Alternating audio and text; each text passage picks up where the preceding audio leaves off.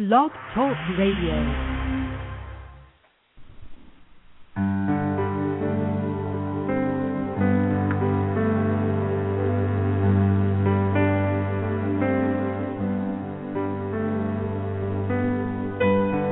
Listening to I Am the Future with Lady Fontaine. Co-hosts Dr. Jean Cirillo, Julie Zellman, and Frank Tadaro. This is I Am the Future. And now, Lady Fontaine. Thank you, Frank. This is Lady Fontaine and Dr. Jean Cirillo.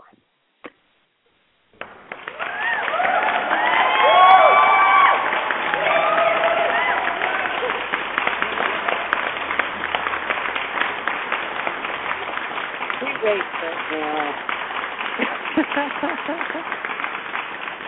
Wow, this is a long applause here. Well, thank you so much. And we're here to answer all your questions on love, life, career, and whatever is on your mind. So give us a call at 646-381-4141. Dr. Jean Cirillo and I are here to help you on your life's journey, and we're going to be taking calls most of the evening tonight. We've got a great show in store. Blah, blah, blah, blah, blah, blah. I can't even speak. I've got a great show in store for you, so we're glad you're here with us tonight. Yay! Our number again is 646-381-4141, and we are waiting for your call. So, Dr. Cirillo, what's going on in New York? We've got a lot of snow coming down here. It just started about an hour ago, coming down, flurrying, and now there's about an inch or so on the ground. And, you know, when I came out of the gym, my window already had snow on it. I needed to brush it off. And, now it's coming down pretty solidly. They said it's supposed to stop, though, by 9 in the morning. Oh, really? See, here they're saying until 12 noon, but how many inches are they predicting there for you? They said it could easily be up to 12 or even past it because we're in central Long Island, so we get the Connecticut-type coastal weather. Yeah, well, you're in for another big one. I mean, here they're saying 3 to 6. Some people are saying 6 to 12, but I don't know. I mean, although the snow is coming down hard, this is the hardest that we've had any snowfall so far this season. So I'm already planning on staying in tomorrow and staying warm. Well, your dogs love the snow. I just brought them in, and I had let them out around 9 o'clock, and they were covered. You know, usually you think that they, shake it off, and they're sort of not going to be like snowmen or snow dogs, but they came in. They were covered with snow, and they're all leaning against me, and they're all happy and shaking and everything. And I go, no.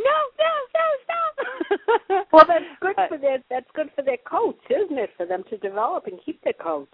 Yes, actually, this is the ideal weather. I mean, in my breed, which is a big coated breed, all of our specialties, which are the big shows where breed judges evaluate your dogs, they're all in the winter months because that's when we have the most coat. For summer months, not too many collies have a good coat. So, this is the ideal time. This is the time I love when my dogs want to stay out. And most of them want to stay out all the time. They don't stay out all the time, but like when I let them out, they're out to play even when it's really, really cold. They love it. That's good. When they start hanging out on the deck and looking in the door, I'll let them in because either they're bored or, they're cold. Well, I've never really seen one cold. I mean, they come in and they usually just want to come in and curl up on the couch or something like that. But most of them would rather be outside, and playing. That's interesting because I've seen other dogs with good coats and they're shedding and their owners are complaining that they're shedding. And I told them what I learned from you. How do you expect them to keep the coat on when you're always keeping them in the house where it's 70-something degrees? It's like a human. After a while, you take your coat, you say, I don't need this. Well, that's true. Take our coats off. They have to shed it, but their dogs will not stay outside, even if they're ones with good coats. They want to come in immediately. Yeah, well, they're trained. Put out of the house. I know. See, for, show dogs, we train them to be outside when they're young. So and again, my dogs, I don't have a kennel set up, and my dogs sleep inside and they eat inside. But when they go out, they, when they're younger, you just, make sure that they go with, adults or somebody who are used to being outside. And like I have a child. Dogs. Right. That's exactly right. And I have some dogs that, I have to bribe. Like Crystal, I have to say, do you want to EAT in order to get her to come in? Because she has selective hearing. When I go, Crystal, come on in, ignores me. And then I go, do you want to eat? She comes running. Her eyes just open shows up. how smart she is. But two things I want to say about the coat is, one is it's not just the cold. It's also in the winter months, that it gets dark earlier. So the dog's biological clock and everything works on light. So when it's wintertime here, not only do I keep my house freezing cold because I'm always growing coat, I try to keep the rooms that they're in dark and not well lit, because that also will help them build more coat. Because if they're in a brightly lit house that's really warm, they're never going to grow coat. They can't, because their system is saying summer, and they're going to keep a light coat on. Okay. I didn't know that. Thank you for telling me. I'll pass that on to my dog owner friends, that they need to be in the dark room, that the dog isn't punished when you put the dog alone in the dark room all the time. Well, I try to keep all the lights here, except if I'm in my office without any dogs or with some of the older dogs, then I'll keep that brightly lit. But the other rooms I try to keep really low light, so this way it doesn't affect their, their growing coat cycle. But, I do things extreme because I show my dogs. The average person, doesn't really need that heavy coat. The other thing I want to mention is dogs shed before they put on coat. So it's very typical that dogs at the beginning of a winter or at the end of the fall season start blowing their coats. They start shedding. Oh, really? I didn't know that either. Wow. Yes, because they that's shed actually whatever's left so they can grow a new coat. And then the new coat comes in. Ooh. Exactly. So oftentimes when they're shedding, it actually is a sign that they're growing coat. Is that what happens with people? I noticed, not so much myself, because I have a lot of hair being Italian. I'm sure you do too. But I have a lot of friends that were always, since they were young, afraid they were losing their hair, and it's usually around the fall season. I said, maybe it's like the trees, the hair falls out, but it could mean that the new good hair is growing back for the winter. Should I tell them that?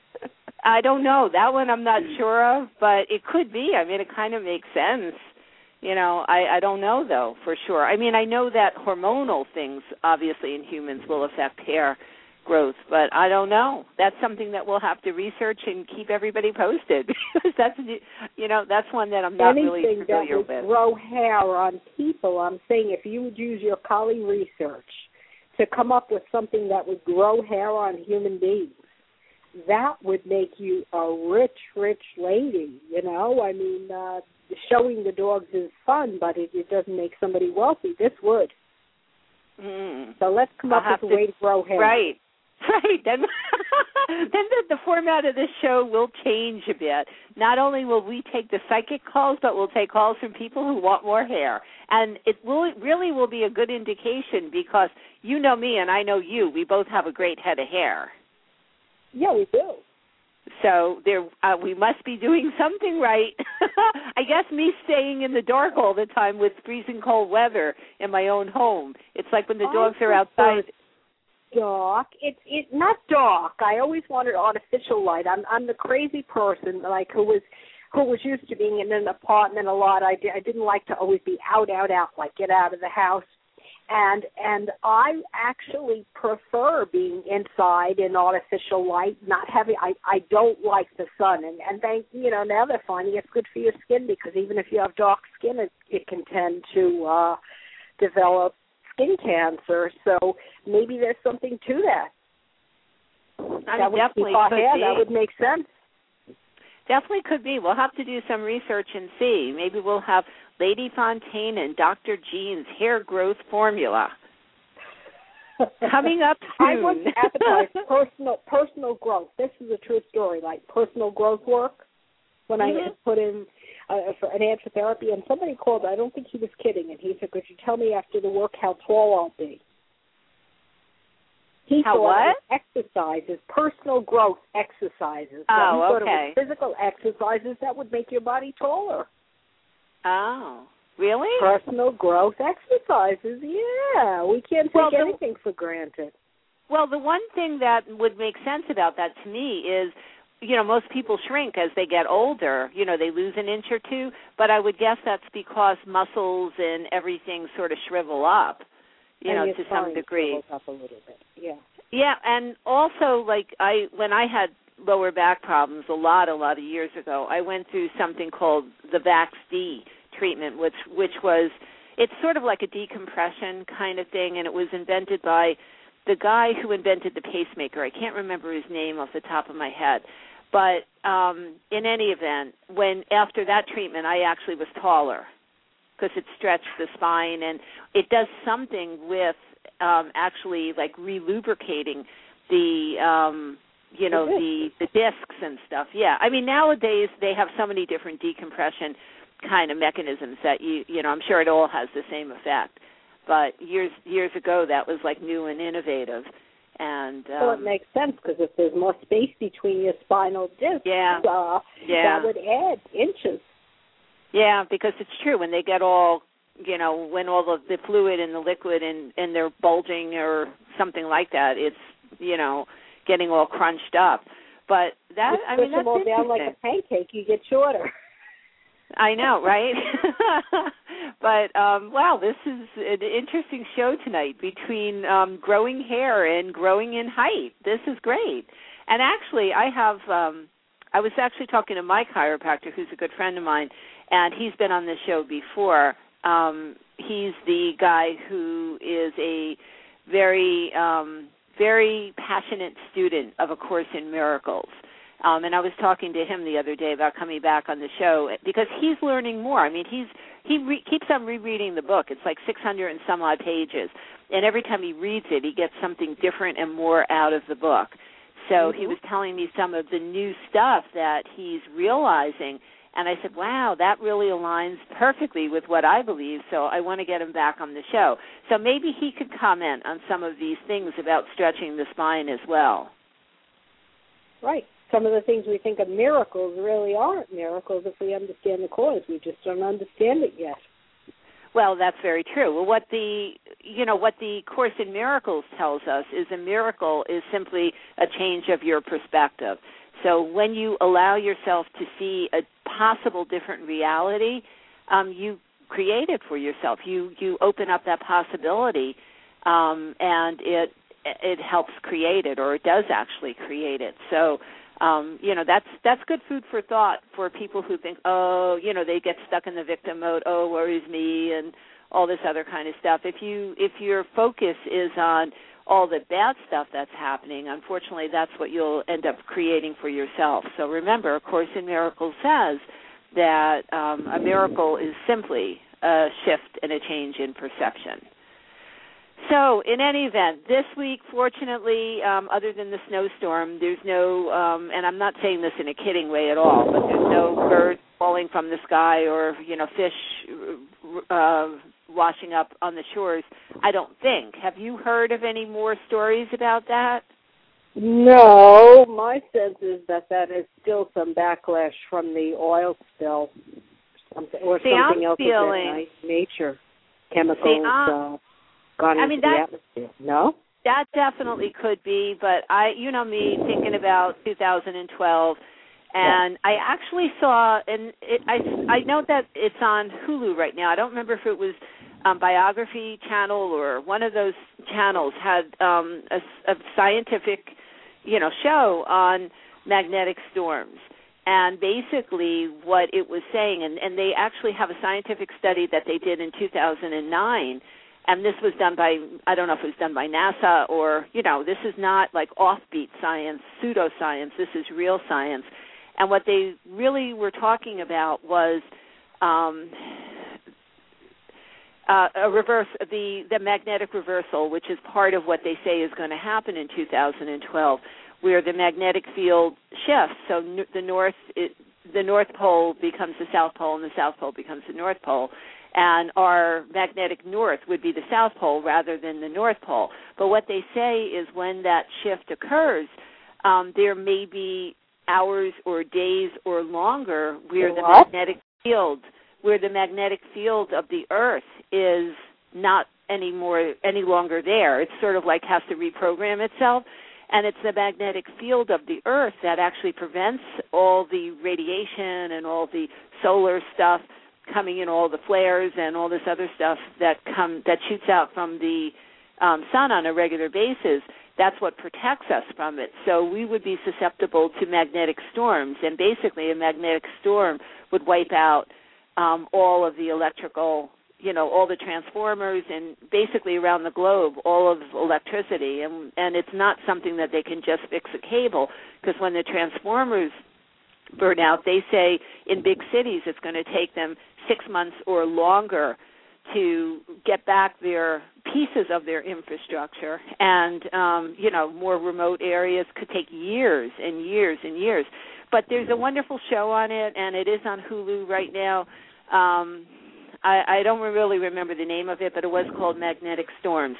That's what I feel is going to happen in 2012. But one of the interesting things that I think I heard them say on that show was when things like that start happening, and we've already had outages, at least they did in Quebec, due to magnetic storms. And what they said is that it affects birds and fish and all living things.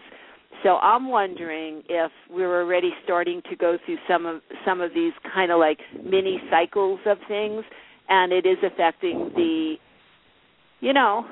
birds and the fish and other things. So yes, it could be chemicals. The birds and the fish feel it first, don't they? I think so. Yes, that's why it really alerted me. And again, we're getting so close to December 21st, 2012. And it happened most of it started anyhow on New Year's Eve. I just felt, I don't know, it's just something, it was weird. And plus, I've heard many times that, the Mayans could have been off a year or so. I mean, most likely they're not because they were so precise mathematicians, but if they were off a year, maybe it's, December 21st, 2011. Oh, boy. But let's face it, we made it through 1/11/2011. Isn't that today's date? January 11th, 1/1/1/1/1/1/1/1/1/1. Yes. Oh my God! I thought that was funny when I was writing it down. You did. You were aware of it. I wasn't even aware of it. I was reading it somewhere online, and I go, oh yeah, that's right. But I guess when we got past 1/1/11, I thought, okay, well, if we can make it through January 1st, 2011, we certainly can make it through January 11th. But, all those ones, it's got to mean something good, huh? By the way, I want to mention Julie is back, but on her cruise, she lost her computer. Oh. So she did email me. She was on a friend's computer, and she did email me and indicate that she didn't have a computer, so she couldn't do the switchboard, and she couldn't call in, et cetera, et cetera, et cetera. So Paul is going to be helping us tonight with the switchboard because Frank is sick. So yeah, it's Frank isn't around and Julie isn't around again. You know what Jean always says about that. You know what I always say. I'm so suspicious. Oh, I know. One's never around when the other. Well, look. I know. Look at the evidence. Come on. I know. Now, I don't think that they have ever been off, when the other one wasn't off as well. So if Frank isn't here, inevitably Julie isn't here. If Julie isn't here, then inevitably Frank isn't here. So, patterns are patterns, and, let the viewers try, or the listeners try to, figure this one out on their own. But I'll tell you, as a psychic, I feel something fishy going on. As a non-psychic, I either predict that they're doing a competing show together, which would make sense why they're never available, or they're having fun together. Now, which answer would you rather take? Well, they would be hard-pressed to be psychic. So if they're doing a competing show, I'm not sure how they would do that unless they hooked up with another psychic.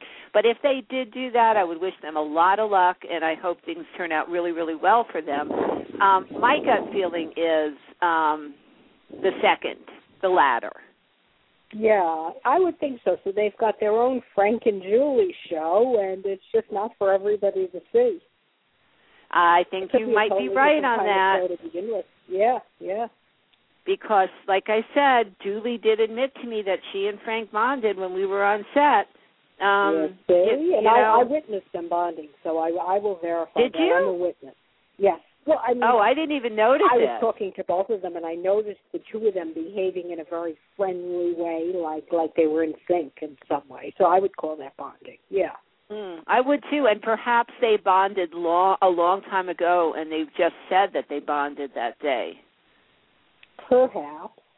Because this is not new as far as them being missing in action on the same days.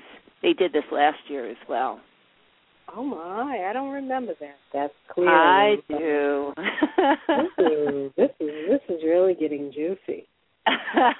So I guess the continuing saga of the Frank and Julie mystery maybe will unravel next week when they're both back on the show, hopefully. So I guess time will tell. We'll see what we pick up psychically and psychologically as we listen to their individual stories of their couple of weeks away from Eye on the Future. So, on that note, do you want to listen to Sky McKenna and hear what she has to say? Of course.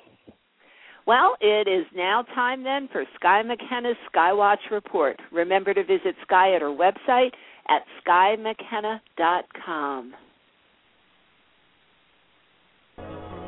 Hello everybody, this is Sky McKenna with my weekly Skywatch Energy Report. This is a review of the energies for the upcoming week, and if you miss any of this, you can re-listen each week in the archives, or you can go to my website, skymckenna.com, and click the link near the top of the page. You can also read the energy report on my blog. There's a link at the top of my website for that too. So, we've got the wind in our backs. We're still holding on to our hats. Here's the week ahead in 8 minutes or less. And this then is for the week beginning Sunday, January 9th, 2011. Well, some absolutely great news for us all is that until January 26th, there are absolutely no planets in retrograde motion, and that means we all have a very big green light to make some excellent progress. So that also means we should get our running shoes on and start moving and start making that progress. And the week gets off to a jump start on Monday, January 10th, when Mercury forms a 60-degree aspect of opportunity to Neptune, and he also squares off with Uranus. So our minds will be open and moving very fast, and there can be flashes of brilliance and or insight, and we'll be ready and able to think outside the box, and in a big hurry, too. This can be a very good thing. Imagination will be quick and strong, and we should absolutely pay attention to any quiet whispers or that little still voice we all have, and take action when we see or hear an opportunity calling to us.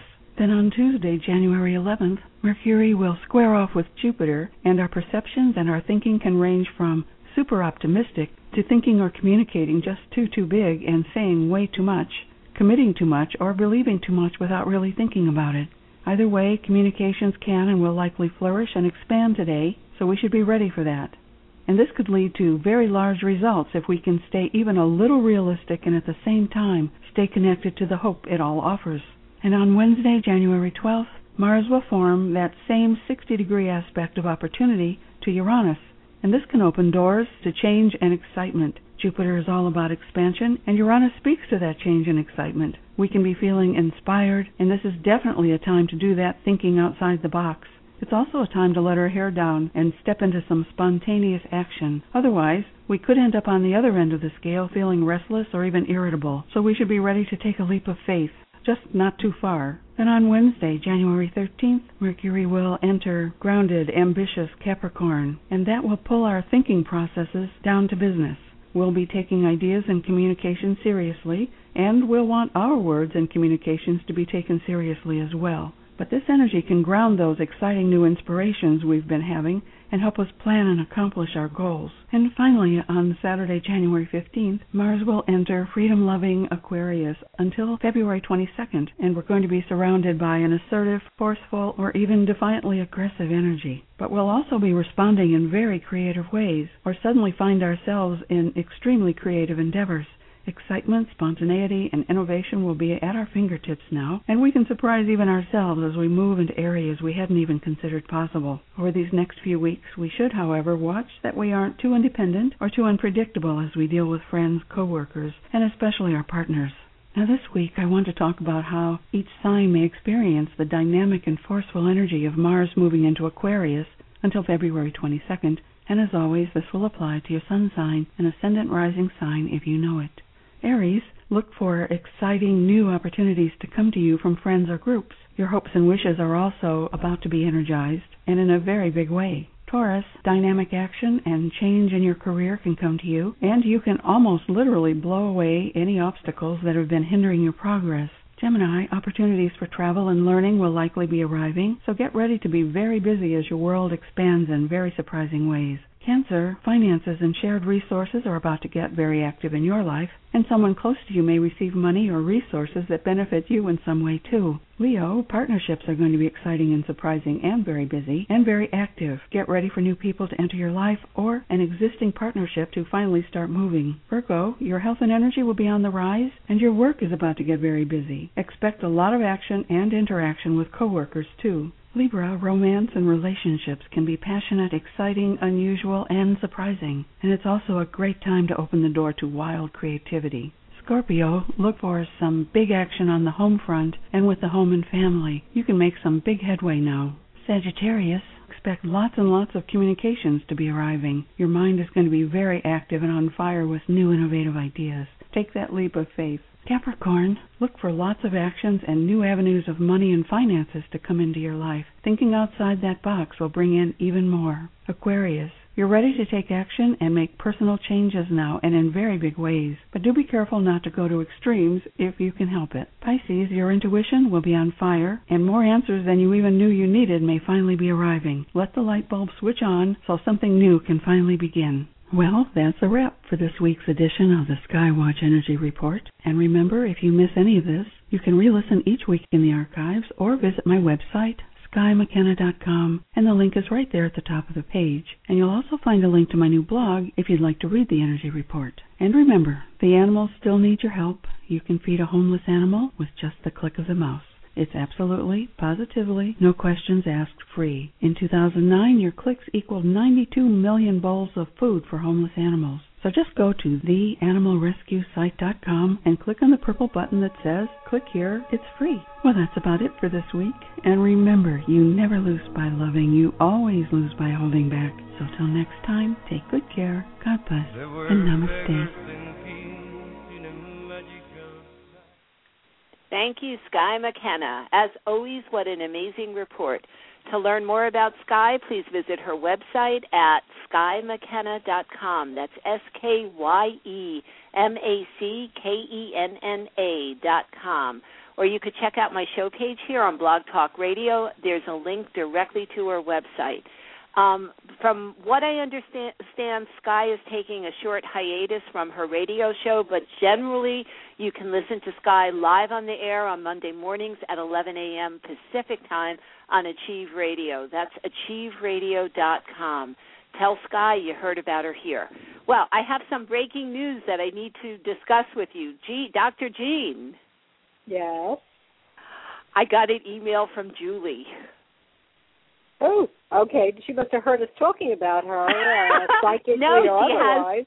She has no access because she doesn't have a computer. And because she doesn't have a computer, and she didn't know if we sent out a script, because generally we have a script, the weekly script here. She didn't remember the number. It's been so long. So I just sent her an email, and I gave her the dial-in number. So if she does dial in, maybe we can put these rumors to rest and find out exactly what's going on. But wait a minute, if she dials in, how do we know that Frank isn't at rest right next to her? I bet you that's it. Well, we'll try to trick her and try to get the truth if she dials in. Let's plan it out. How could we do that? I don't know. Do you have any ideas on this? We'll have to say something that we know only Frank would have the answer to. So we'll have to ask about the UFOs and something about his show, or which usually used to follow ours. I think it still does. Yes, it still does. He mentioned. Let's ask something about the latest, with maybe the birds in the sky, and Frank would know a lot more about those kind of events because he keeps track of them on a daily basis.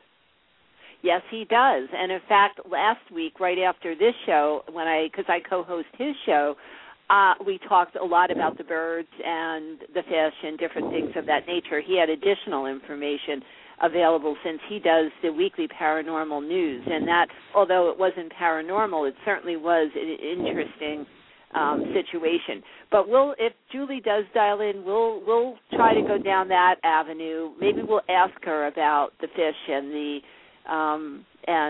birds and the UFO sightings and see if she knows anything about it. And if she does, I'm going to be suspicious because typically she doesn't follow that kind of stuff. Okay, the two of us together are diabolical plotters here. Apparently we are. And Frank usually does mailbag questions, but I just didn't have time to prepare and pull down from my server the mailbag questions and prepare a script today. But I have a psychological question. I know what the spiritual and psychic answer is to this. This is personal with me, so this is a flash into Lady Fontaine's inner workings here. I'll give you a psych reading. Okay, good. Oh, that's good. You'll give me a psych. It could be psychic or psychological, one or the other. That's why I just call it psych. That's right. It could, remember, psych too. So it could be either way, psych squared. Yes. All right. So and again, I know what the answer is from a spiritual perspective, but tell me from a psychological perspective what you think. If somebody typically is in a role of responsibility and suddenly nobody's listening, sort of like that person, meaning me, can't get a response from anybody about anything, what would you think psychologically is going on? In other words, if you are the person who's in charge of a project, let's say. Yes. And you've asked a question about something, and you're not getting a response from several people who are supposed to be working under you in the project. Yes, and let's just broaden it a little bit, not just, one question, starting to see a pattern of lack of response. Well, my sense would be that the people might be pulling away, or either individually, or that one thing, I'll talk about something where the demons might be influencing me, but this happened before I ever met any demons that I knew were demons. I find I have people that work for me, but I find it best, they work separately on their own, that I don't get them together. Because if you get them together, they tend to run things by each other. I don't want to say co-conspire, but sometimes it feels that way. Mm-hmm. So if you're not getting a response from several people, and these are people that communicate with one another, I would say that one is influencing the other, and it snowballs very quickly, and you know how fast snow can pile up if you don't somehow separate them. And if it's happening from a few individuals who don't communicate with one another, then I would say maybe the project is more than they're willing to take on. They're not that motivated or committed. Well, I kind of thought both. The answer is sort of both of the things that you mentioned, but I also very strongly felt what you said as far as the first scenario, where not that people are intentionally co-conspiring against me but they or tend a project. To gang up and kill the leader. There's something in group therapy. They say you have to watch out for it because at a certain point they all turn on the leader. It's called kill the leader. And people tend to do that against the boss or whoever seems to be cracking the whip on them for the project. that they're. So what do you do? I mean, like I hear what you're saying about separating them. If it's a kind of project where people can't be separated, where part of what the project does is together. You know, everybody's needed on the project physically together. If there's two people and the two of them seem to be working against you, sometimes you have to decide which one you want to keep and which one you wouldn't mind losing. Or which I've thought of that seems too. To be the instigator. And I you have to then drive a wedge between the two of them in the sense that you're favoring the one that you want to keep and not the other one. All right, well, that's not so nice. My mother never taught me that. Graduate school never taught me that. But I found this happens in social relationships, but it certainly happens at work. And in some ways I feel justified because I never behaved that way when I worked for somebody. I was never part of the group that said, let's, see if we all agree and then we're going to kill the leader on this. And I just kind of always did my own thing. It either worked for me or it didn't, and I didn't always have supporters, but the kind of people that are used to working together as a union or a group or, they put a lot of energy into that sometimes, and they try to bond with people at their level and convince that person, like, well, I don't feel like working Tuesday. I guess you don't either. Yeah, I'm not going to do it if you won't do it. So that's where I'm saying sometimes you have to quickly separate and pick the one that you feel is the most loyal to you and give to that person and kind of encourage the other one to go in a different direction.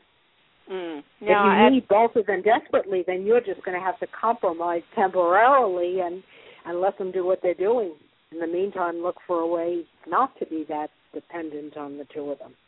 Right. I not that certain people aren't replaceable or are replaceable or anything like that. I mean, I always hand select people and think that they're absolutely the right person to do a particular job. But, I mean, in the reality of things, if people end up, slowing down or harming the project. Attitude is important. You're better off, I found this also, I learned it in the work world, you're better off with somebody who's a little less brilliant that will work with you than somebody who's talented and has a very excessively high opinion of themselves and keeps working against you. That's the last person you want, especially if they're encouraging other people to work against you too. If it's one eccentric that you need, you can sort of isolate them and treat them differently and use them as you need them. But if they're now influencing others to turn against you, you've got to put a stop to it. Right. No, I agree. And at that point, I do agree, because that's what I was thinking too. Who's the most important person here, and how, who could I not live without, and who can I live without? Because, unfortunately, sometimes it does come to that. I was just curious what you thought of that particular situation. And again, from an energy standpoint alone, I tend to look at, if I'm not getting a response, this is a general statement, if I'm not, or anyone's not getting attention or responses from people, it leads me to think that in some way they're not being responsive to themselves. Law of attraction. That's it too, that in some ways if you have bad chemistry with somebody, they're hard to work with. And I'll tell you, the way you run projects that I've seen, you're much better at coordinating and keeping the chemistry and getting a bunch of people to successfully work with you and work together. That takes a lot of energy, and you're willing to replace people when you have to. My fault is that a lot of times, even if I don't like something, I just keep hoping it'll get better. It never does. But I'm too lazy to replace somebody, especially if they have a specific skill that you can't get that easily. Right. See, I so you're good at recognizing problems in the bud, nipping it in the bud, and making the effort now so you won't have to do it later. See, that's what I feel, because I feel if I'm spending too much time or effort, where it becomes, detrimental to the project, chasing after or trying to smooth things over or whatever the specifics are, I feel it's not of value to anybody, if it's affecting me and my performance. But, the thing of it is I think I'm very good at what I do. I mean, that sounds terrible. But, I agree. I think I run a good project. You know why you can say that? You're not being on your high horse when you say that because you also work hard. The people that say I'm very good, therefore I don't have to work hard and, I can just coast and live on my laurels, that's the bad thing.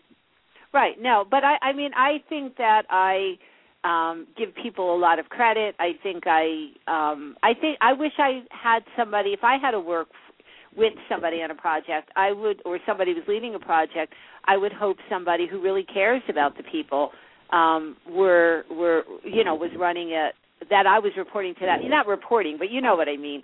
And that doesn't always happen. Oftentimes people who run projects don't really care about the people that are, doing the work. And I do. I genuinely do. Well, that's bureaucracy. Don't forget you're the head goddess here, and these are all your projects, like me with my practice or some of the things I'm doing where you're an entrepreneur. You do care, and you care about the people because you care about the project. And the two go hand in hand. If you're just a boss and you've got people working under you and they're not cooperative, you don't care about the higher-ups. You just know that you have to please them. You don't care about the people. You wish you had another job. I see that all the time with people that seem to be so loyal to their corporation, and then as soon as things get a little rough, they're working for the competition. So they're not viewing it as their thing. That's the advantage in our country of being an entrepreneur, no matter what the project is. That's true, and that is part of the beauty of the freedom of our country. There's no doubt about it. But it sometimes makes, running projects or managing projects challenging or difficult at best. But this is an interesting topic, and I'd like us to talk a little bit more about it. But I know we've had a caller waiting for a little bit of time, so I'd like to get them on the air. I'm not sure if we're having switchboard problems because Julie hasn't called in yet, and I sent her the email a while ago, and I'm not seeing the switchboard. She heard what we're planning. What Frank heard what we're planning. Somebody did. So, right, because you're right. They must be listening, so they don't want to get themselves set up for this. But just as a reminder to everybody, the phone lines are open. We're hoping we're not having switchboard problems tonight, but please give us a call at 646-381-4141 to speak with me and Dr. Jean. We're here to answer all your questions. Call 646-381-4141, and believe it or not, you can get expert advice on all that troubles you with Dr. Jean and myself. And remember, if you don't get on the air tonight, please send us your question at mailbag@ladyfontaine.com. Dr. Jean and I select a few questions each week, and we answer them live here on the air. So that basically equates to getting a free reading. So don't miss this incredible opportunity. Send us your questions now. That's mailbag@ladyfontaine.com. The phone lines are open, and we're ready to take your calls. Again, the number is 646-381-4141. So, Paula. Hello. Hi. Hi, Paula. Hi, how are you, Dr. Jean? Hi. You've been with us the whole time? Yes, I have. Hey, you've been so quiet. Jump in, Don't be shy. Right, I told her she has to be co-host today. I did have something to contribute to the whole bird conversation. Oh, yeah. On Good Morning America today, they were discussing another bird issue which had occurred over in Europe somewhere. I'm sorry, I don't remember the city. But it was another one where there were several thousands of birds who were, laying dead on the street. And the scientists, they assessed several of the birds to see what had happened to them. And in this case, it actually was that they had overeaten. They had gorged themselves on some feast and had eaten so much that they, could no longer fly and end up dying. So that is what happened in that particular case. Now, I'm not saying that is what's happening all over the world, but in this incident that happened the other day in Europe, that was the case there. So I think there's some type of... They eat until they die. They don't know to stop. I used to feed my little goldfish, and I couldn't understand why they were dying. And my mother said, look, just because they eat it, you don't keep feeding them. They will eat until they die. Yeah, so maybe that's a sign to the earth that, look what happened. You know, we're greedy, and now we're being punished, and the birds and the fish are the sign. Oh, definitely that could be. But, see, my only problem with what Paula just said is, well, I have two problems with it. One, being a 9/11 survivor, I know how the official word on things isn't always the truth. And, you know, that did play out royally for those of us who were down in lower Manhattan after the terror attacks, you know, of 2001. Because, I mean, you could smell what was going on down there, and now, I mean, it's come out that, yes, there was, you know, there were dangerous fumes, and, yes, it's affecting people's health, and blah, blah, blah, blah, blah. So I'm from firsthand experience, I do not necessarily trust or believe what I hear or what the general reports are. But my only problem with that report is what caused them to overeat at that particular time, especially with so many other, you know, locations that birds are just falling from the sky and dying. I, again, think that it's sort of like, you know, whatever powers they have or whatever enables them to migrate south, you know, whatever their tactical whatever, you know, is that guides them through things. If the magnetic, you know, energy on the earth is changing or something subtle like that, I feel it would affect all that stuff, throw their whole equilibrium off, and then cause them to overeat or fly into trees or whatever is happening to these animals. I mean, I think that is so different than what I've heard about some of the ones here in the United States, because I heard that they were dealing with blunt trauma or something like that. Did anybody else hear that here in the United States? No. You know, I don't know much about the one in Arkansas. Yeah, I don't know. For some reason, I remember hearing that. I mean, there was some sort of blunt trauma or something like that, but I don't know. I truly don't know. It's interesting to hear that. Dr. Jean, what's your impression of that? Well, let's see. Bill Clinton and Huckabee from Arkansas. You think that has anything to do with that?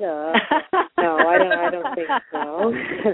I'm thinking in terms of what you said about the weather. When the birds fly south for the winter, and obviously the South has had more than its share of cold weather, they get confused and they don't know what to do. Sometimes when it starts to get warm again, you'd see them confused in the sky. They start flying back because they only go by the weather. But what do they do if they're south? Yeah. Is that truly what they migrate? It's all weather related? There's not some other built-in sensor or anything like that? There probably is, but what has been documented is that when we have a particularly warm few days in the winter, sometimes the birds start to fly back. When they start to, so that somehow the temperature, it's like the trees blooming or not blooming. Yes. That the birds follow the weather. Certainly, if that's not their only guide, it's a very strong guide. And now when they're in the South and it feels worse than it feels here, what do? I guess they have to go further south. Well, I guess, and how far south, you know, do some of these species, you know, breeds of birds or whatever they call it go? I mean, you know, I would guess there are many birds that are just North American birds and other birds that are, you know, found further south in more tropical locations. But it's true with the crazy weather. I mean, how often does, you know, Georgia and different locations like that deal with snow? And it seems like every round of bad weather that we've had this winter, and it's only the beginning of January, is affecting the South.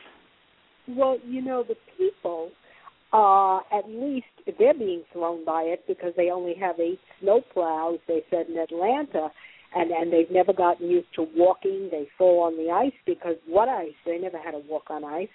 But the idea is at least we can explain to them. They have the brain, the reason to understand that there's snow and it's unusual, but it's here. But what do you explain to the birds with the bird brains? You can't tell them why it is now that they did the right thing and they're getting the wrong response. They're freezing. Well, maybe some of this or all of this is truly the answer as far as what's going on, or maybe I'm just curious with what Paula heard today on TV, what would cause them to suddenly overeat if that indeed is truly what happened. Paula, did they say anything about that? I'm sorry, what did you say? Did they say anything about that? Why did they overeat? Oh, no, they didn't say.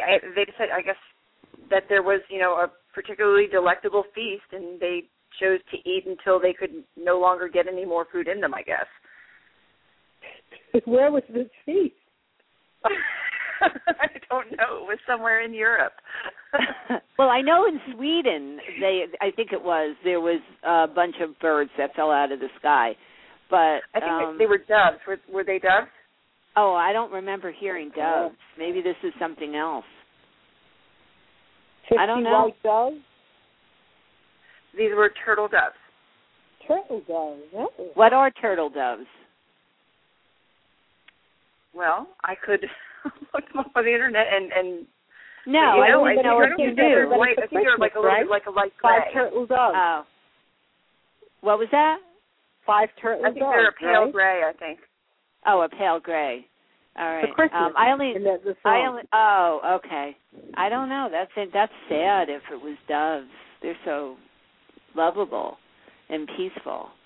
I used to do a lot of healing years back, and I chose to work with animals because it's just so much easier healing animals than it is healing people. And back then, not a lot of people were doing animals. So I remember one time I came home, and my ex-husband said to me, "Come here in the kitchen and take a look at this." And I did.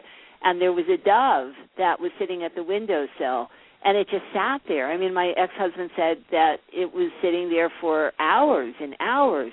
And I went outside, and the window was high up, so I couldn't really see what was going on. But, I mean, I was looking for if it had a damaged wing or anything like that, and I didn't see any of that. But eventually the bird sort of moved a little bit and changed positions, and I saw that it did have some blood on, I don't remember if it was the wing or its foot or something like that. So my gut feeling is because it was looking me square in the eye, it wanted me to heal it. It went to the healing hospital. It knew where to go. Yeah, so I did. I worked on that dove. I got such a bond with it. It stayed for hours and hours, and then finally I was so tired I just had to go into bed. But as I was falling asleep, I was still sending it healing. And then the next morning, as soon as I got up, I checked, and the bird wasn't there. And I went outside. I looked all around. There was no sign of it, having died or anything like that. And then about a week later, one day I was walking. At that point, I think I had Lucky at that point. So I was walking Lucky, and this is when I lived in New York. And I'm walking Lucky around. And, sometimes, like, when you're walking or you're just aware that, like, that somebody's either watching you or, sort of keeping pace with you. So I was so aware of being watched and just having, I don't know, it just was this feeling. So I'm looking all around, and I don't see anything. And then something made me look up, and there was a white dove flying above me. And I know it was the same dove, because how often do you see a white dove? In New York City, not too often. No, and there was a white dove, and I feel it was flying there to tell me it was all right and to thank me. And then I never saw the bird again after that day.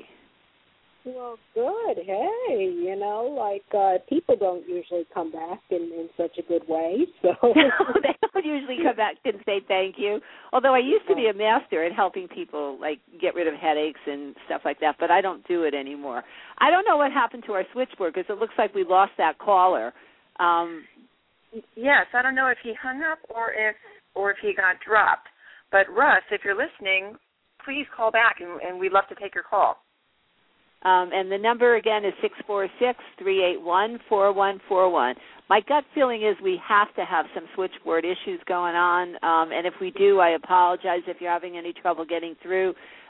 Keep on trying because the switchboard is open and calls should be getting through. And if for some reason, if anyone's listening out there and they can't get through, shoot me an email at info@ladyfontaine.com or contact me on Blog Talk Radio and let me know what problems you experience with the switchboard and not getting through, so this way we know what to report and hopefully we can get the problem fixed. Because this would be just about the only night ever where we're not getting callers calling in. So I have to assume that we've got some technical issues going on. But I don't think everybody's out playing tonight in the snow. No. I mean, granted, there could be some power issues in certain locations, but we are a worldwide show, and we typically get people calling in from all over the country. So, I would be especially surprised if nobody was calling us tonight. I truly would. But especially when we're usually turning away, unfortunately, we can't always get to all the callers. So, again, if you're out there and you want to speak to us, we're sitting here waiting for your call, 646-381-4141. So since we have some time, did anything new and exciting happen this week, Dr. Jean? Well, you want to hear about the book issue? Yes, I was thinking about it earlier, so tell me. I'm getting a ghost.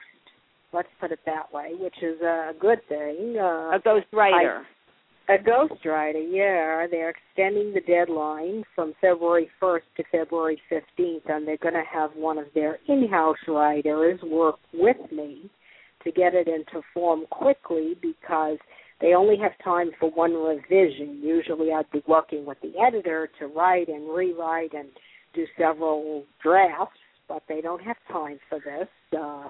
They like the ideas and everything in the first part of it. Now, the bad side is she is getting a fee out of my fee, which isn't great to begin with. Yeah. But is your fee, you still, I'm sure, have something depending on the number of books that you sell. The royalties, let me tell you a secret about writing, and I know, it's not secret. As big as, unless you write Harry Potter, it's not all that big. Well, Harry Potter maybe because parents still want to buy the books and force the kids to read instead of looking on the computer or the TV or something. But, that's what someone told me when she wrote children's books. But other than that, very few people read anymore. And normally, I don't care even if you're somebody whose name is worldwide, you don't earn any more than your advance. Really? You except, let's say somebody like Bill Clinton or Snooki. They get high advances. They're about in the same category, right? Snooki. Equally well known. And, yes, I guess. He has a ghostwriter, and it's somebody who writes a lot of novels for women. But anyway, they get a good advance, but you can't expect to sell anything past that. You're lucky. You almost never make your advance. And then they know that what they get up front is their money, and that's it. Wow. So really the big benefits of writing a book are the exposure and recognition for writing it. Exactly. And, Ego. Yeah. Right. But most people think they're going to make money if they're a writer, if they have published books. The friend of mine who was on our show, Rhonda, she has 3 books. And she wrote them all herself, too, at least as far as I know. And one of them was published in 1999. Mm-hmm. And Don't Call That Man. And she's just now getting back royalties on it. She was given an advance, a high advance, and now the royalties are coming. But ordinarily, that's what's expected. She said that clients have told her, you sit in your Park Avenue office and laugh at us, and she's like, what? Some of these people have more money than me. And she's actually made a whole practice and everything on the books, which is very cool. I know. She was an interesting guest. In fact, the show that she was on probably got the best, the most listens to to any of our shows. And I think about sometimes when she was on the show, because I would ask certain questions, and then she would say, well, do you mean this or that? And truly, the questions are based on the kinds of experiences that I hear about on a very regular basis. So the answer truly was all of the above plus more, because basically, like if I was saying, so what does a woman do when a man isn't calling? And then she would say, well, why aren't they calling? Because, of A or B. And it's A, B, C, D, and E. Well, in some cases, you know why. In some cases, you did something. In other cases, you thought everything was fine. And maybe you have bad judgment, or maybe something else happened. There are a lot of different types of men out there, and that's what my book is going to focus on, too, with the soulmate myth. The idea that you can't really always, or most of the time, find a soulmate, so therefore somebody that has a lot of other traits that work together are fine. We're not all going to meet our soulmates in this lifetime and marry them. So, that I didn't think that there was that many people holding out for a soulmate, but apparently that was another reason. Well, for the sake of your book, what defines a soulmate? Well, it's a myth. I mean, what defines the soulmate in mythology is the twin flames, people that were destined to be together, people that complete each other, people that are just about exactly alike. Even twins aren't, and they don't always get along that well. And that if you somehow can't meet this person that understands your every need and that you click with and feel perfect with, that loves to do everything you love to do, it's a failure.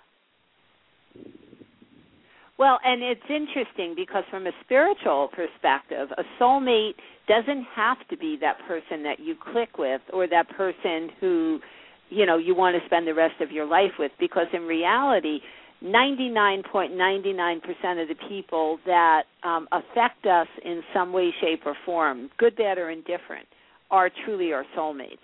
And the most dynamic and amazing soulmate connections are with the people who end up hurting us the most, because oftentimes, not always, but oftentimes, when we experience some sort of either emotional or physical hurt or pain, there's growth that's, attached to that. So we may get it, or it might be the preliminary steps that we need to being able to move to a different emotional or spiritual level. And those are the true soulmates. What? There's a psychological explanation that there really has nothing to do with the soulmate, because what has been documented in a study recently, the New York Times wrote about it, recently, like 2006, that people who claim to have married their soulmates are more likely to get divorced, not less. Why is that? Okay. Often what happens is the sense that somebody's your soulmate could be nothing more than you feel comfortable with that person. And the reason you feel comfortable may remind you of your most difficult parent. The incompleted business. Yes. So now you see a drunk just like Dad, who was nice sometimes and nasty sometimes, and you're going to make him sober. And you couldn't do it with Dad, but you're somehow going to change this drunken drug addict, whatever he is, who's cruel to you when he's under the influence. Other women would stay away from him. But you can sometimes handle him. You feel comfortable. You've been to a lot of bars and everything. So the people that he associates with, his family, everything's familiar. So it feels like a soulmate, and it feels like your task now is to complete the uncompleted job of childhood. So I do feel like the person was meant for you, because you feel you have a job that can only be finished with this person, but it can't be, because once he became sober and a different kind of person, he wouldn't suit the need anymore. Well, that all aligns with the law of attraction as well, because when we have, and who doesn't, but when we have baggage from our past, and we're still resonating at a certain frequency of not feeling worthy or not trusting because of the experiences from our childhood, or having abandonment issues because we were always left alone, or because the parent wasn't there for us, or whatever the whole, rigamajig of feelings and emotions and experiences could be. That sets us up in a certain mindset, and we then start radiating. I mean, bottom line is, you don't believe you're worthy, or you believe that this is the way it should be, and you start resonating at that frequency. So when you're sending it out, the law of attraction has nothing else to do but bring you more of what you're sending out.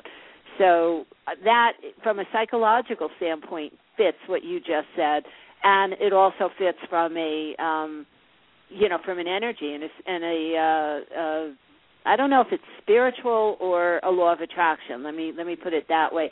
But there's still that other perspective. I mean, they say, whoever they are, like New Agey kind of gurus and all, say that the people who have the most significant effect in our lives, be it good, bad, or indifferent, are truly our soulmates. And that's using the term in a different way. That has nothing to do with clicking or being similar or being a polar opposite that would attract as well. It only has to do with the fact that what I believe is that we make all these pacts and these contracts with people before we come into this lifetime, and some of them are for our growth and learning. And how do we usually grow and learn? You tell me, Dr. Cirillo, how do we generally learn? Well, what do they grow? say? You learn and grow. Whatever doesn't kill you makes you stronger. Right, exactly. So you unfortunately, learn and grow by going through bad experiences. Right. But hopefully you could learn and grow by reading books, or by speaking to a counselor or a life coach or a psychic or a psychologist, or by watching what somebody else goes through, and that's how you would learn, and you would avoid the worst kind of experiences and leave some room for some good. Well, but what usually gets you to the point where you're...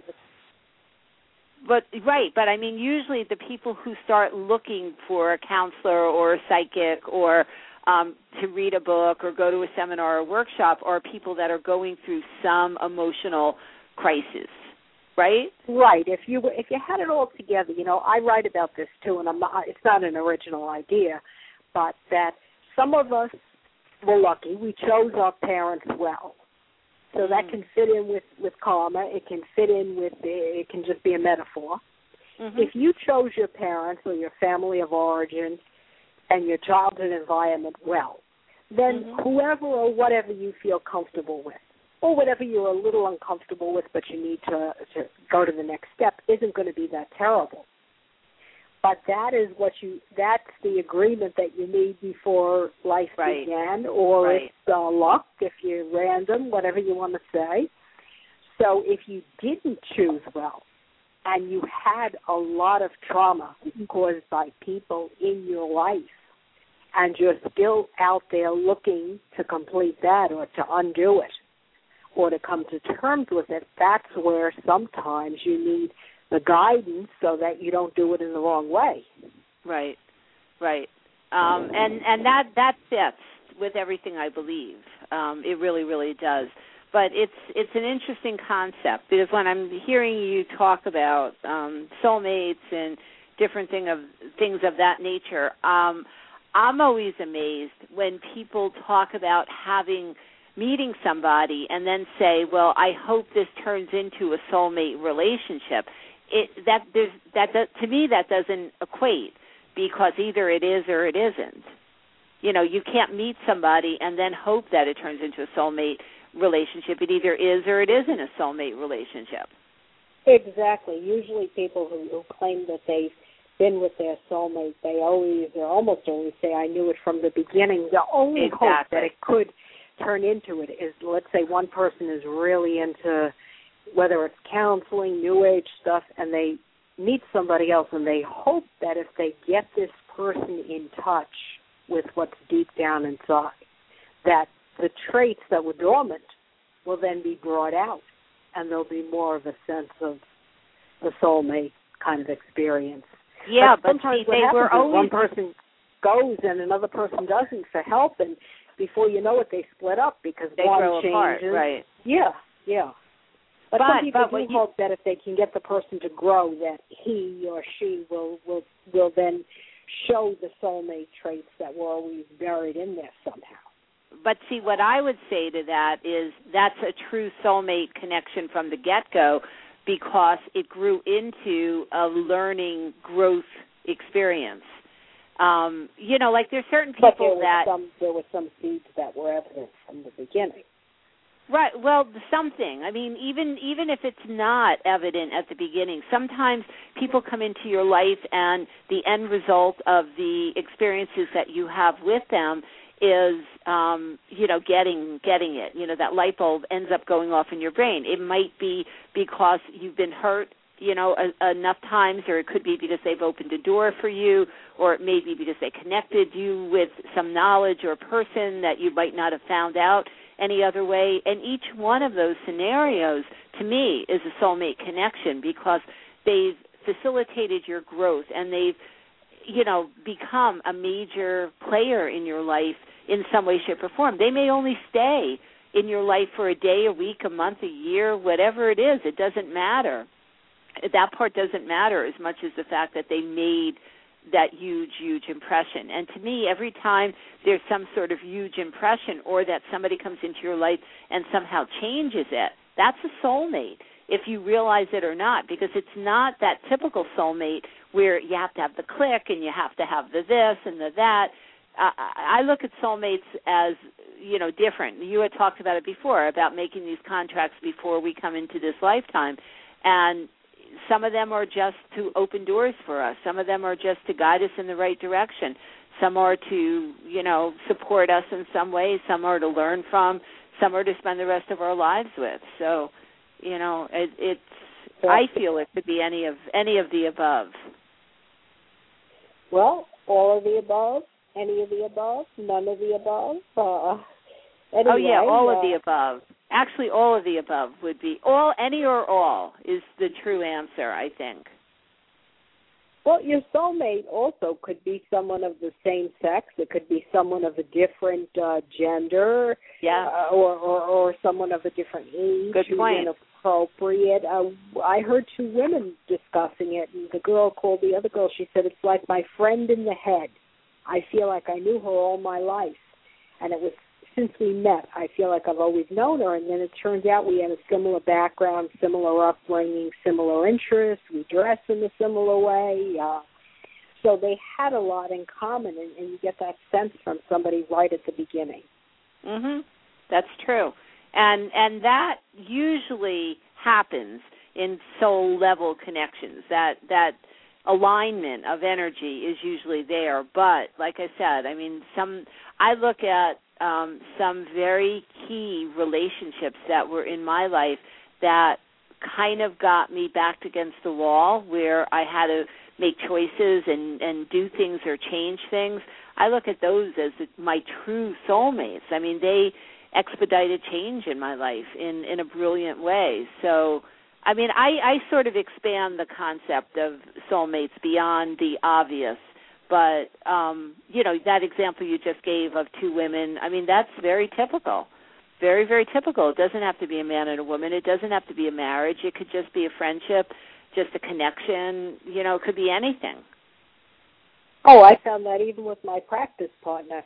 She grew up in a similar Italian family with the extended family and all the rules and everything. And when I would talk about problems with relatives, it's almost like I knew that she would understand, because our relatives behaved in a similar way, whereas someone else who didn't have that type of upbringing would either be envious, so they say, well, we never even had all those rules of closeness, or they would be like, what, But so, there is that sense of affiliation, and the way it can become dangerous in relationships is if you're so focused or were so traumatized by something that was unhealthy that you wind up only being comfortable with the people that give you that passionate intensity and roller coaster feeling, which often is very similar to the most difficult parent or people that you grew up with.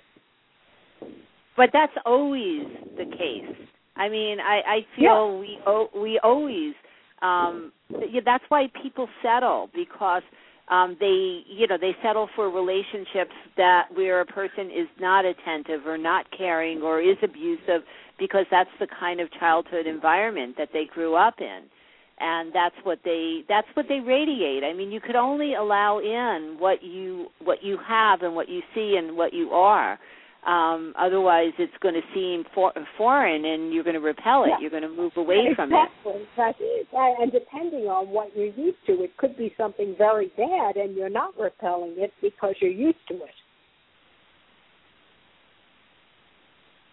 Yes, that's exactly good. Right. That's exactly right. It could be something very good, and you are repelling it because you're not used to it, and that's what you have to learn to accept. Yes. If nobody's ever been attentive and somebody's attentive, instead of letting them in, you might push them away.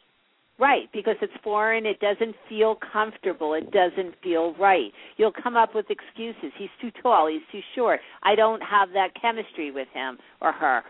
There's always an excuse and always a reason. I mean, I deal with this all the time with clients of mine where they are in some sort of an abusive relationship, and somebody else comes along and, well, I don't have that same chemistry, I don't this, I don't that, but the guy treats them like a goddess or a queen, but maybe you become like Woody Allen. You say, I wouldn't belong to any club that would have me as a member, I wouldn't date anyone that would date me.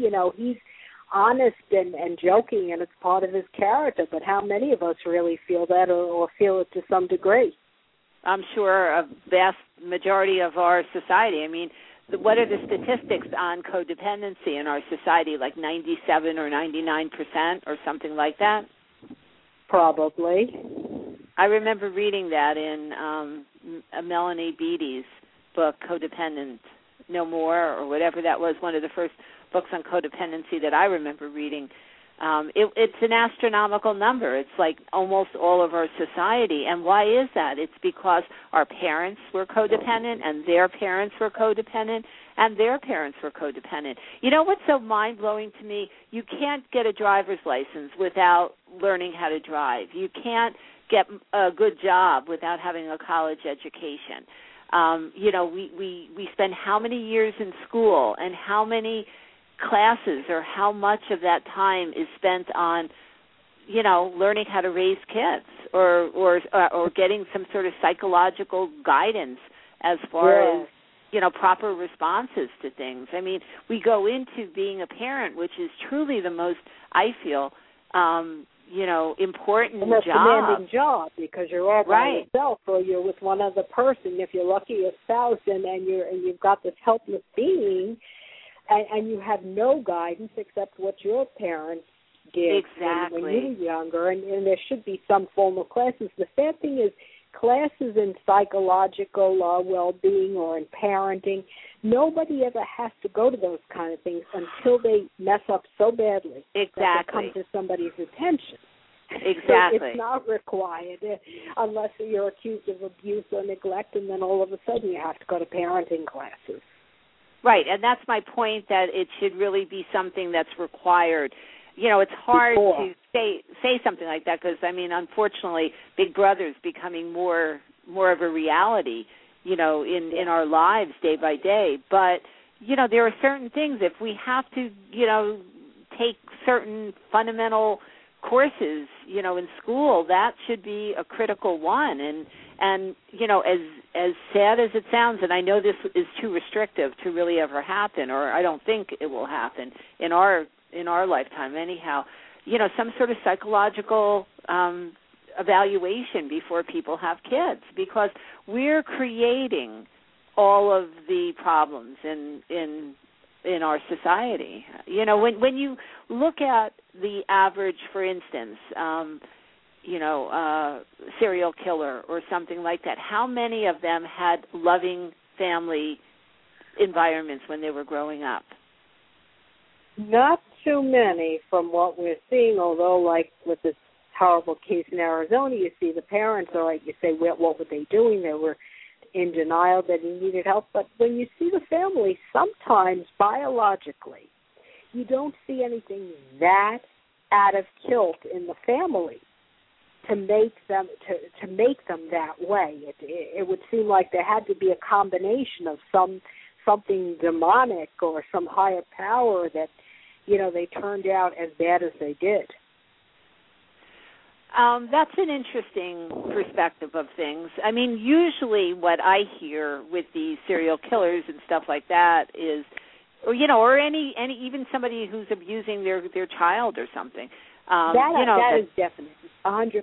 If you abuse your child, you've been abused. But often they find, like with serial killers, most of them haven't been that severely or abused at all. But since they were children, they were abusing animals. They were somehow biologically, somehow they were unhappy, and they started by abusing animals, and afterwards, other kids, and sometimes when the parents knew, they covered up for them.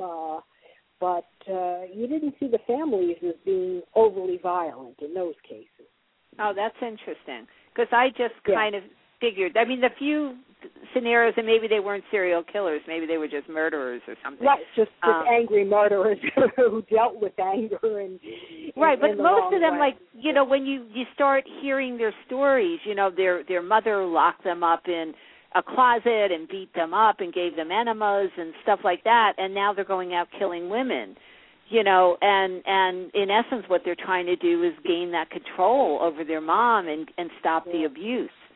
But, and those kinds of scenarios, I mean, I'm sure when parents are doing these crazy things with their kids, they're not, I don't think even when somebody's being abused that they're intentionally doing it. I think they're just so wounded themselves that that's their natural response. Usually they're wounded or frustrated, and when you're frustrated, you regress psychologically to a lower level, and they deal with their frustration the same way their parents dealt with them. So violence breeds more violence. That's a little different from the serial killer that's an odd, isolated thing, but there's a lot more violence and murder and everything else in people that were just raised the same way. And what about the scenarios, like I'm thinking of, somebody growing up in, a bad part, like in Harlem or something like that, where a parent isn't that present, and they're basically, they join gangs and they go out and do this, that, and the other thing. I mean, they're more psychopathic. They're not serial killers usually. They're more, if I want something, I have to take it. If I don't take it, I don't get it. I mean, look at the little foster girl that was killed by a foster father because she ate some of his food because they hadn't fed her in 2 days. Mm-hmm. When the kids from his family could get a little bit older, and you just realize if I don't grab something, I don't survive, and you never have any guidance or consequences till it's too late. I know. It's sad. I mean, and again, all these scenarios that we're talking about really add up to some sort of abuse. Most of the scenarios add up to some sort of abuse or lack of something in the childhood, because those people who do come, and it's not always, well, I guess it probably is. If you come from a loving, supportive, attentive, nurturing environment, it's going to be a whole different scenario for that person opposed to somebody who comes from an environment where they're ignored or abused or, nobody is arguing about that. Yeah, I mean, at the very least, you could say about somebody who becomes a serial killer that their parents and the people around them just seriously ignored what they shouldn't have ignored. Right. But it is because otherwise, if you were loving, you would get them some help. Right, or they would never have been in that position. I just helped when they were a little child, and you saw them abusing animals, or you saw that they were always alone and angry and sullen, and again, like schools complain. In this case, with the Arizona guy, to get suspended and then expelled from college is pretty serious. Yeah, I know. And it's hard. I mean, from a guidance counselor or from a principal standpoint in schools and things like that, and especially in today's day and age. I think, I don't know how involved they get, if they see various signs of something in a child's behavior. I don't know how involved. Have you ever heard any stories about things like that, Dr. Jean? Yes, stories, but, sometimes you can't predict in hindsight. You might see 10 kids behave in a bullying way. What they know now is that the young kids that are bullies are more likely to be in jail for crimes that are violent later on. But if you see somebody who's a loner, who acts a little peculiar, he or she might be shy and might turn out to be fine. And you might see somebody look at the Craigslist killer who was doing extremely well and was not only in med school but was engaged to a girlfriend who couldn't believe any of these bad things, and he went out and did something. And it's not unusual for a serial killer to be married and the wife to normally say, I didn't see any sign of it. Whether you see somebody's a little weird and you just get used to it because they're there all the time, that's true too. You develop a certain tolerance for it. But, but for them it's the norm. If somebody spends every night, in a room doing whatever it is. Like how many men go down in the basement or in the garage and, do their own thing? Oh, yeah, we had questions about that. I told you about the woman, the ex-wife said, wait till he goes down in the basement. And sure enough, months into the marriage, he started going down to the basement. He had toy trains, a grown man, and he would play more and more with his trains and his computers. And, he had his whole little world down there, yet he worked. And other than that, he was a great family man. Right. But, so if a lot of these signs for the people who are involved, like if you're married to somebody who turns out to be a serial killer or something like that, to more or less support what you said, because nowadays people do have their own interests and different things like that. So if somebody is isolating themselves in a room, you don't even think about it. They're on the computer, they're, playing with their trains or something like that. But exactly. What were you going to say? No, I'm laughing. What it is that everybody has separate hobbies, and some of them are more loner. And what about somebody who sits in front of a television for hours? Right. Now they said that, that person was watching violent movies, or so therefore there was something wrong with them. Blame the TV, blame the videos. But how many people do that and don't do anything else? Right, and that's true. You're absolutely right. Let's face it, thank God the majority of our society isn't out there, harming other people. They may be inadvertently or not knowingly hurting themselves or their loved ones by not giving them the amount of love or attention or whatever. These are more or less typical kind of family environments. But all the violence and stuff on TV, and all the sex and everything on TV. When I was growing up, they couldn't say this stuff that they say nowadays on TV. They couldn't do the things, walk around, without bras or without tops, in their underwear. They couldn't do this stuff, but were we more of a prudish generation? Sense, first of all, we didn't have the cable, we just had the network, and they made all the families perfect. So then you would say, how come my mom and dad and family isn't like Ozzie and Harriet and everything?